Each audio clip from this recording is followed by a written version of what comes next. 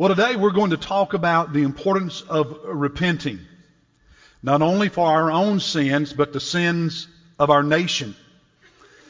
And if you already have your Bible open to the book of Joel, just remember that he is one of the earliest prophets. The timeline that I put together, and it's on the insert that's in your bulletin this morning, gives you just a semblance of how these prophets relate to one another chronologically. And Joel's one of the earlier prophets. And what's unique, just as Obadiah last week preached to the Edomites and not to the Israelites, Joel is preaching to the Jews. He's speaking to them, but it's about just one single event in their nation, in their lives. And it's this massive invasion of locusts during a time of devastating drought that ruined their crops, brought about hunger and just great despair.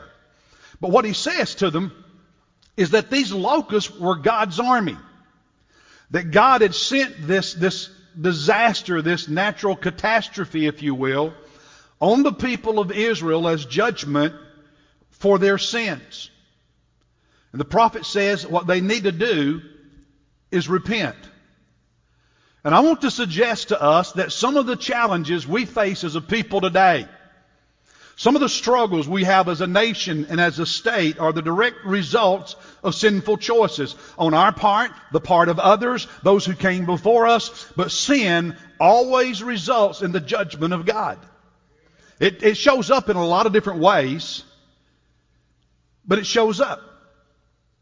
And what we need to do is exactly what Joel said the people of Israel needed to do, and that is to repent. And it's not just our nation that needs to repent. Brothers and sisters, it's those of us in this room. It's those who are watching by television. We need to repent of our own sin and of the sins of our nation. And I want you to look at what he said in the beginning of this book. Would you stand in honor of God's Word, please, as we read together Joel chapter 1. Let's look at the first 3 verses and then we'll walk through others. But let's begin with these first 3 verses. The word of the Lord came to Joel. Verse 2, hear this, O elders, the leaders of Israel, and listen, all the inhabitants of the land, all the citizens of the nation. He said, pay attention. Has anything like this happened in your days or in your father's days? He's saying this invasion of locusts and the devastation that it's bringing on the nation, the drought they're enduring, is the worst natural disaster, the worst calamity they have endured in decades. I mean, even their fathers don't remember anything as bad as what they were experiencing at this moment in history. He said in verse 3, tell your sons about it, and let your sons tell their sons, and their sons the next generation. It's as though people still talk about the Great Depression from the 1930s here in America. He said this is a story that's going to be told among your descendants because it is that devastating. And it's my prayer that today God speaks to us, to me, and to you about sin, about repentance, about the present day, and about the past. About things that sometimes we're defensive about, that we need God to simply soften our heart, open our mind, and clear our eyes so we can see the way God sees things. So thank you, and please be seated. Now in verse 4, he describes the development of locusts. Look at it. He says, gnawing locust is left, the swarming locust is eaten. And what the swarming locust is left, the creeping locust is eaten. And what the creeping locust is left, the stripping locust.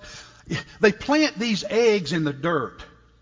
And then they hatch, and then they crawl, and then they hop, and then they fly, and they climb all over everything. He's talking about the different stages of physical development of these eggs that become full-flying locusts. And at each stage of development, they eat different things, and just the devastation they bring on the landscape. And he says, do you know how bad it is? He says in verse 5, it's so bad that the alcoholics are crying. Verse 5, he says, awake, drunkards, and weep, and wail, all you wine drinkers, on account of the sweet wine that is cut off from your mouth. You know what he's saying? He's saying this devastation is so bad, there's no grapes. There's nothing from which to make wine. The alcoholics can't find anything to drink, and they're devastated. He said even the drunks are crying. It's so bad. In 2013, Israel had another invasion of locusts. And of course, we're able to treat it now in ways they couldn't years ago. But even today, it leaves devastation. It just ruined their crops that year. And to give you how bad, and give you an idea of how bad a locust invasion can be, one locust can eat their weight in food every single day. They can fly more than 80 miles a day, and they can gather in swarms that are so thick as much as 200 million of them per square mile. One female can lay as many as 1,000 eggs in just a small area of ground.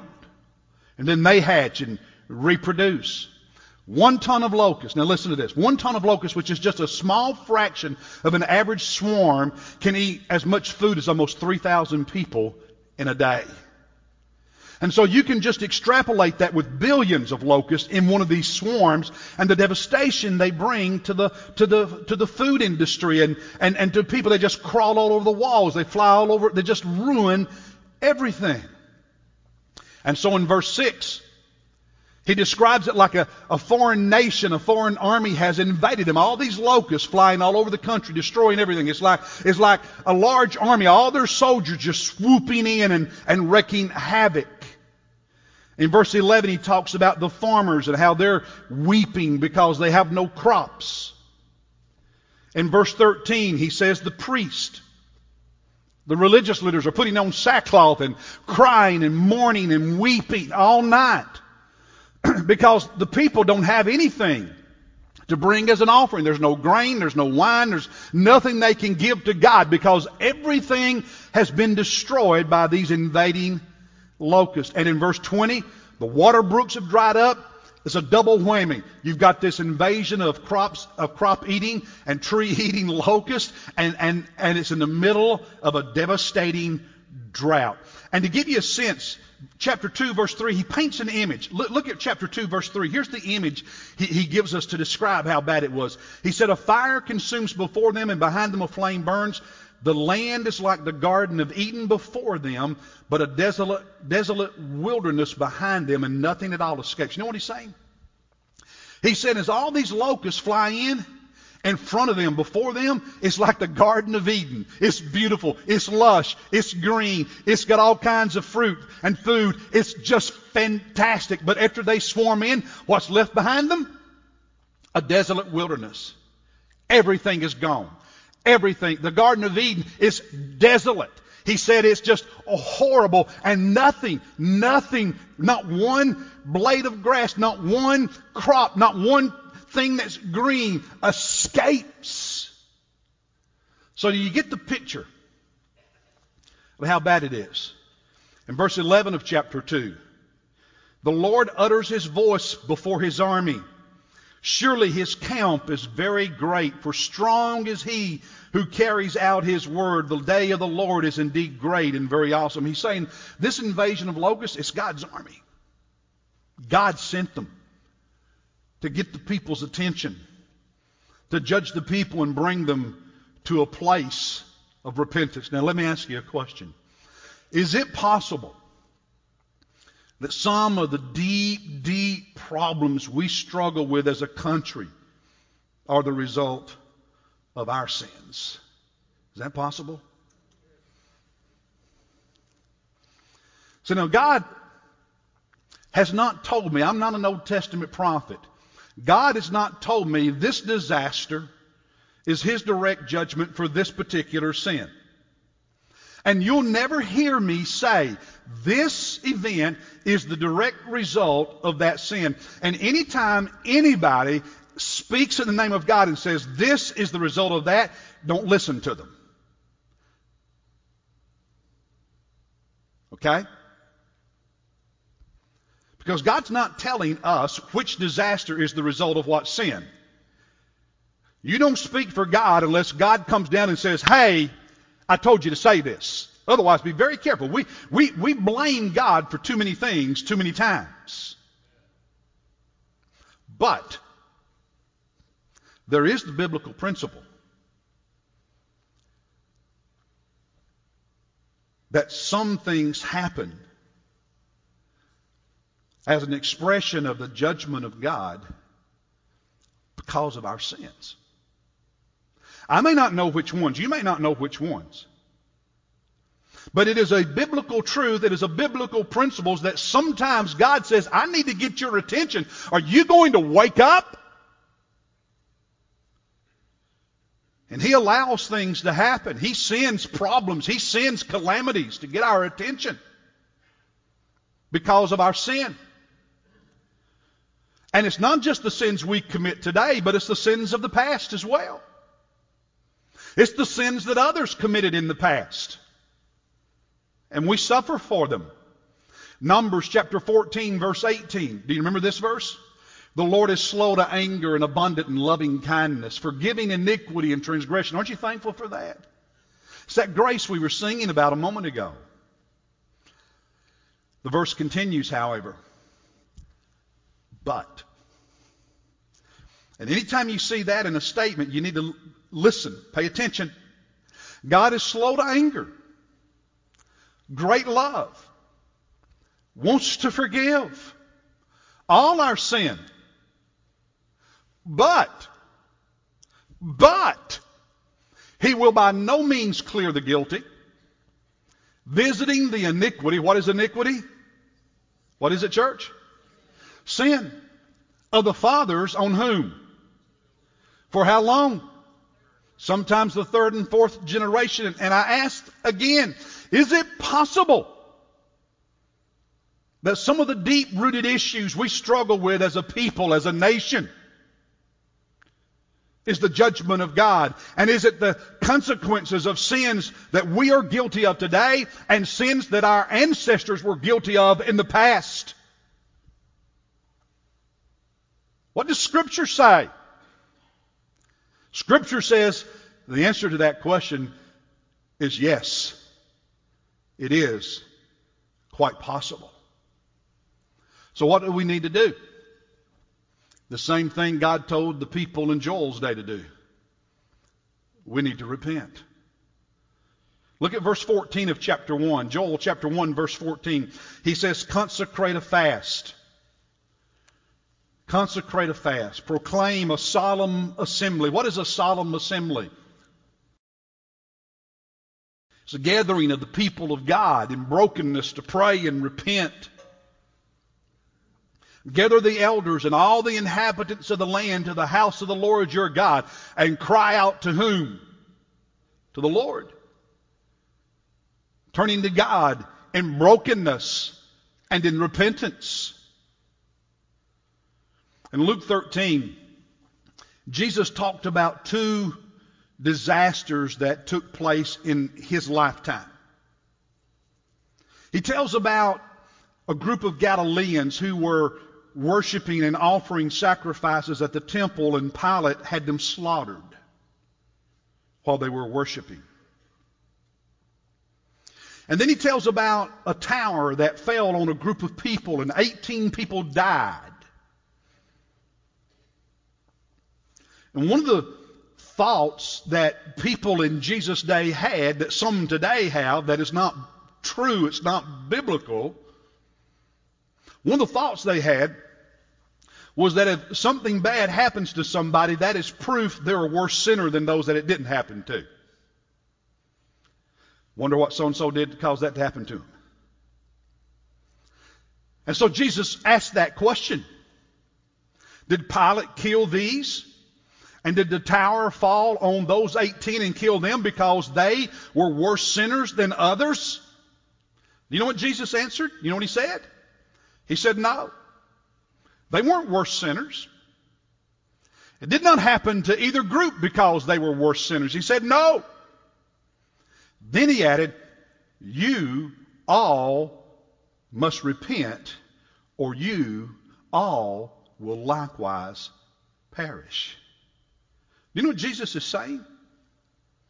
In a very real sense, He says, you're asking the wrong question when you ask all the time why something bad happened to somebody. He said a better question for each of us to ask is, why are bad things not happening to me? Because sometimes we forget just how sinful we really are. They're not worse than us. We're all sinners. The Bible says all have sinned and come short of the glory of God. And the question to ask is, why has the grace of God protected you? We forget that we really are sinful, that we really are worthy at times of God's judgment in our own lives. Look in Joel chapter 2 as he describes repentance, and I want us to talk about it, and then I want to get really personal for a few moments and touch on some sensitive issues. Joel chapter 2 verse 12. He says to the people, "Yet even now, declares the Lord, return to me with all your heart, with fasting, weeping, and mourning." There's a brokenness when we repent. You see, repentance is not regret. Regret doesn't equal repentance. You can regret a lot of things, doesn't mean you're repenting of anything. You can regret getting caught. You can regret something bad has happened. That's not repentance. Repentance has a brokenness, a contrition, a sorrow, a sadness to it, because you recognize your guilt. And you don't make excuses. You're not defensive about it. You're just honest and broken about the sin. When we fast, he says, and we return to God with weeping and with mourning.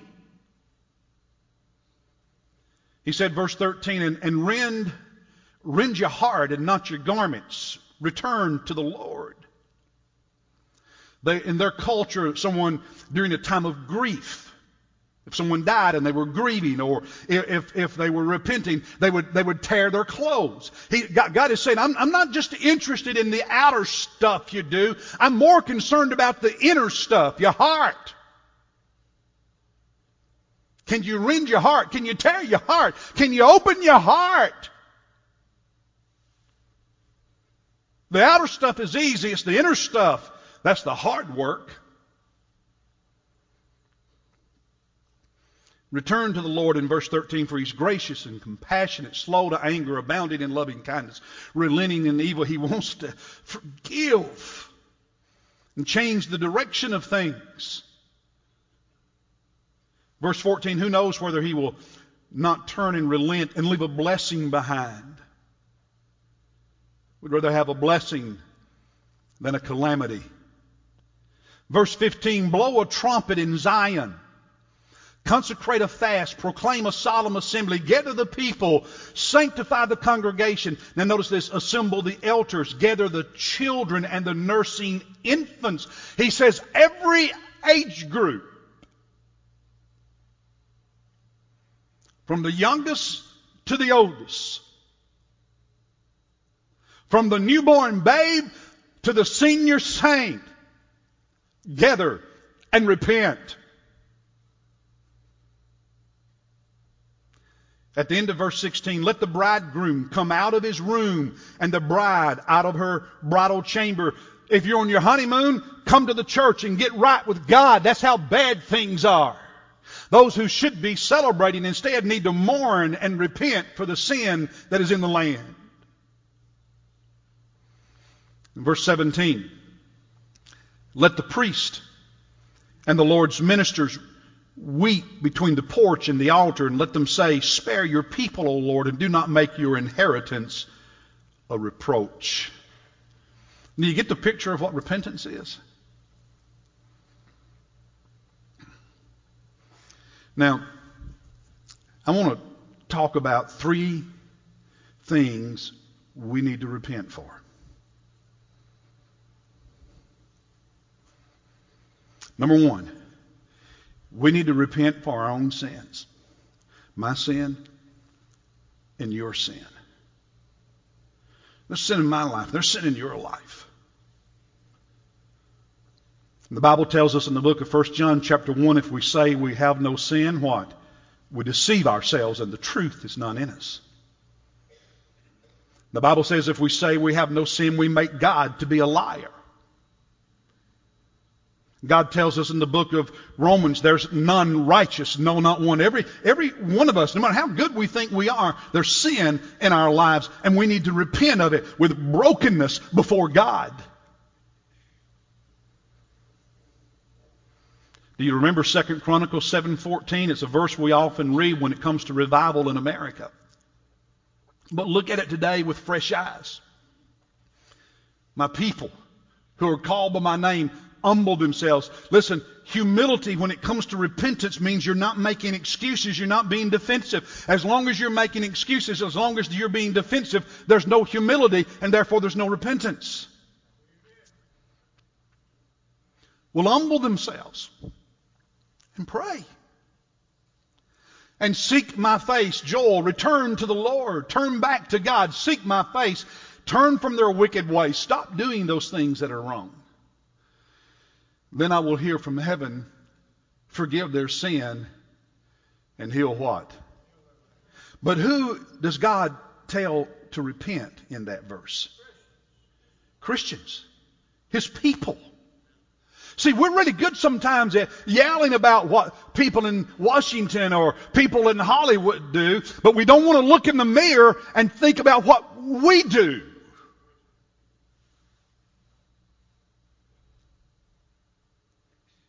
And God says, if you want this land to be healed, it begins where? Here. It doesn't begin in D.C. It doesn't begin in Hollywood. It begins in this room. It begins in the churches of Jesus Christ, with the people of God getting right with God and living righteously. Until you and I repent of our sin, there will be no healing in this land. Doesn't matter who we elect to the presidency. It doesn't matter who we elect to Congress. It doesn't matter who we elect as governor. It doesn't matter who we elect on county council. Unless the people of God get right with God, there's no healing for the land.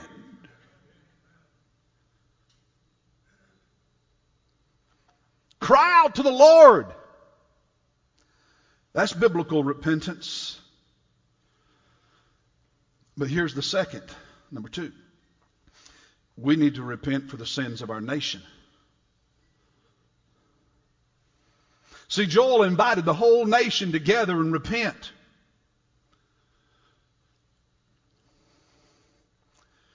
Broken homes and devastated families and ruined marriages litter the landscape of this nation. Sexual promiscuity, it's not just the homosexual agenda, it's just the loose sexual mores of people who think they're doing good, people who go to church.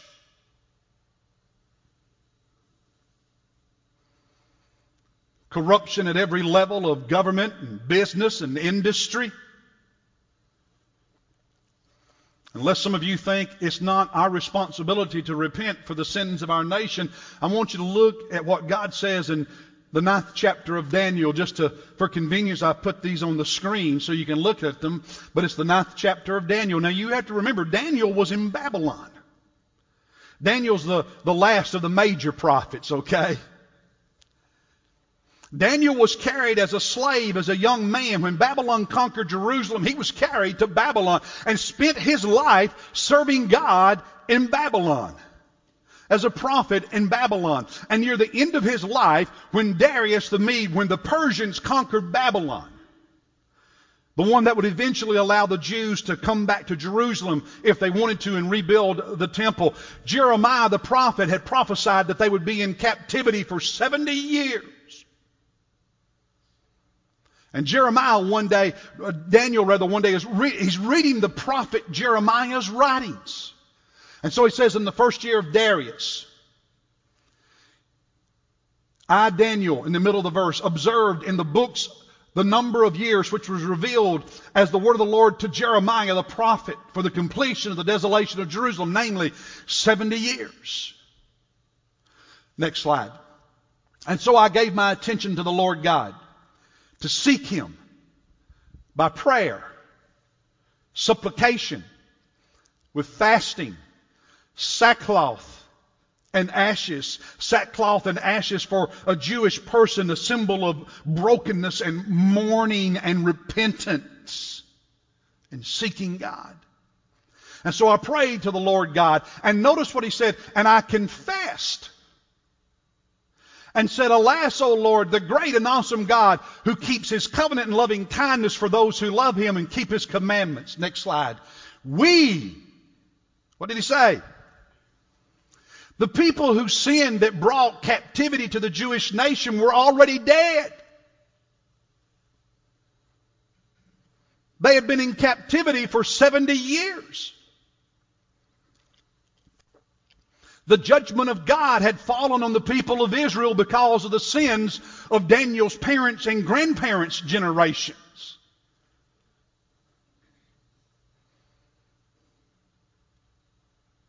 The people who were living with Daniel in Babylon were the descendants of those who had been deported. 7 decades had passed.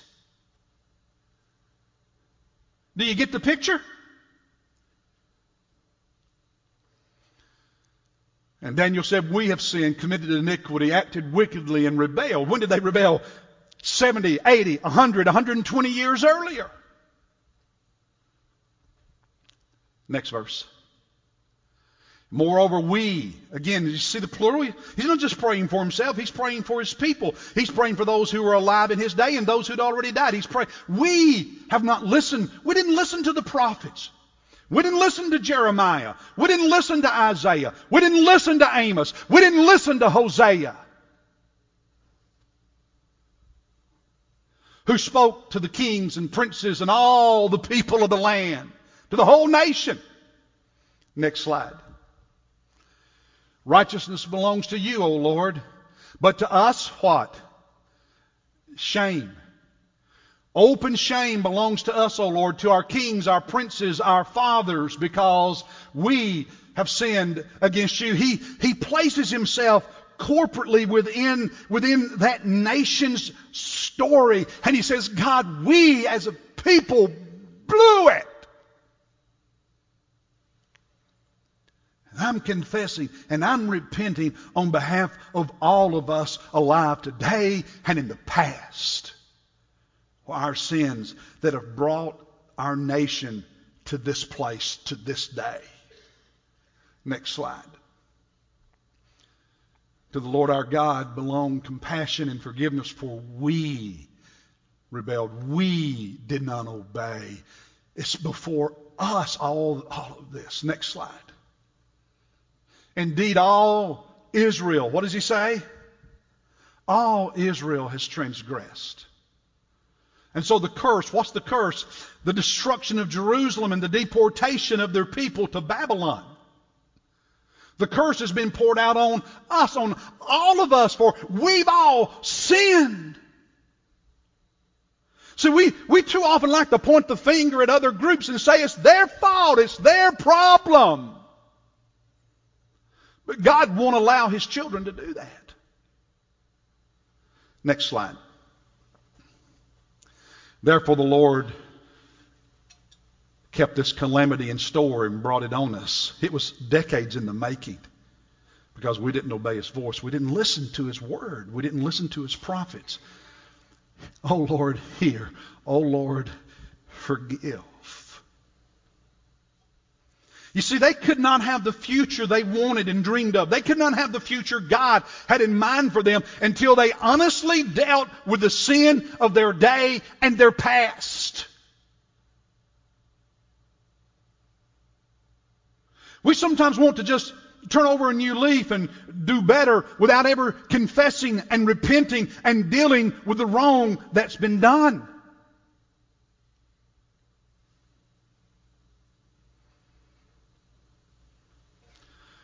So we need to repent for our own sins and for the sins of our nation. Now listen to me. Don't put the next slide up yet. Just wait. Listen to me. Because this is where it's going to get a little sensitive. But it's biblical. And we've got to face it as the people of God.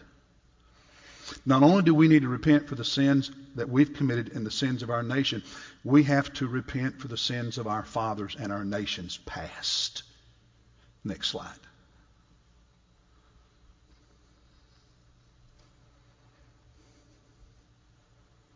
That is exactly what Daniel was doing as the prophet of God to the people of God. I remember there was some controversy But it was the right thing to do 21 years ago. In 1995, when our Southern Baptist Convention repented of the racism in our history. When we, meeting in Atlanta, adopted a resolution that acknowledged when our convention was founded in the 1840s, as many others at that time were, racism was at the heart of it. Division over slavery, and so Baptists divided between North and South. That's our history.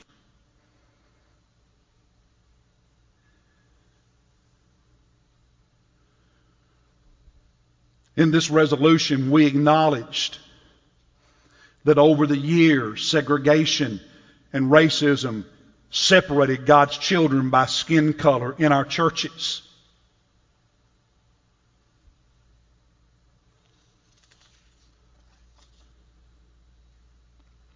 And in this resolution, our convention repented and apologized and asked forgiveness of our African American brothers and sisters. You can find it online easily. Now, some people often say, why do we need to deal with the past? Let's just do better in the future. But when a husband cheats on his wife or a wife cheats on her husband, just doing better in the future won't heal the marriage if there's no genuine brokenness over the sin that was committed. Relationships take genuine repentance, genuine forgiveness. And what we do is not determined by the response of others. It's simply determined by what the Word of God says we as the people of God are supposed to do. And nothing else.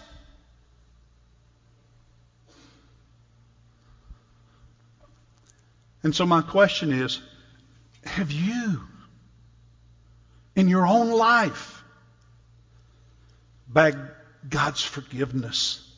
Not just for your sins, but for the sins of this nation and for the sins of our past. Simply because that is what God says His children are supposed to do.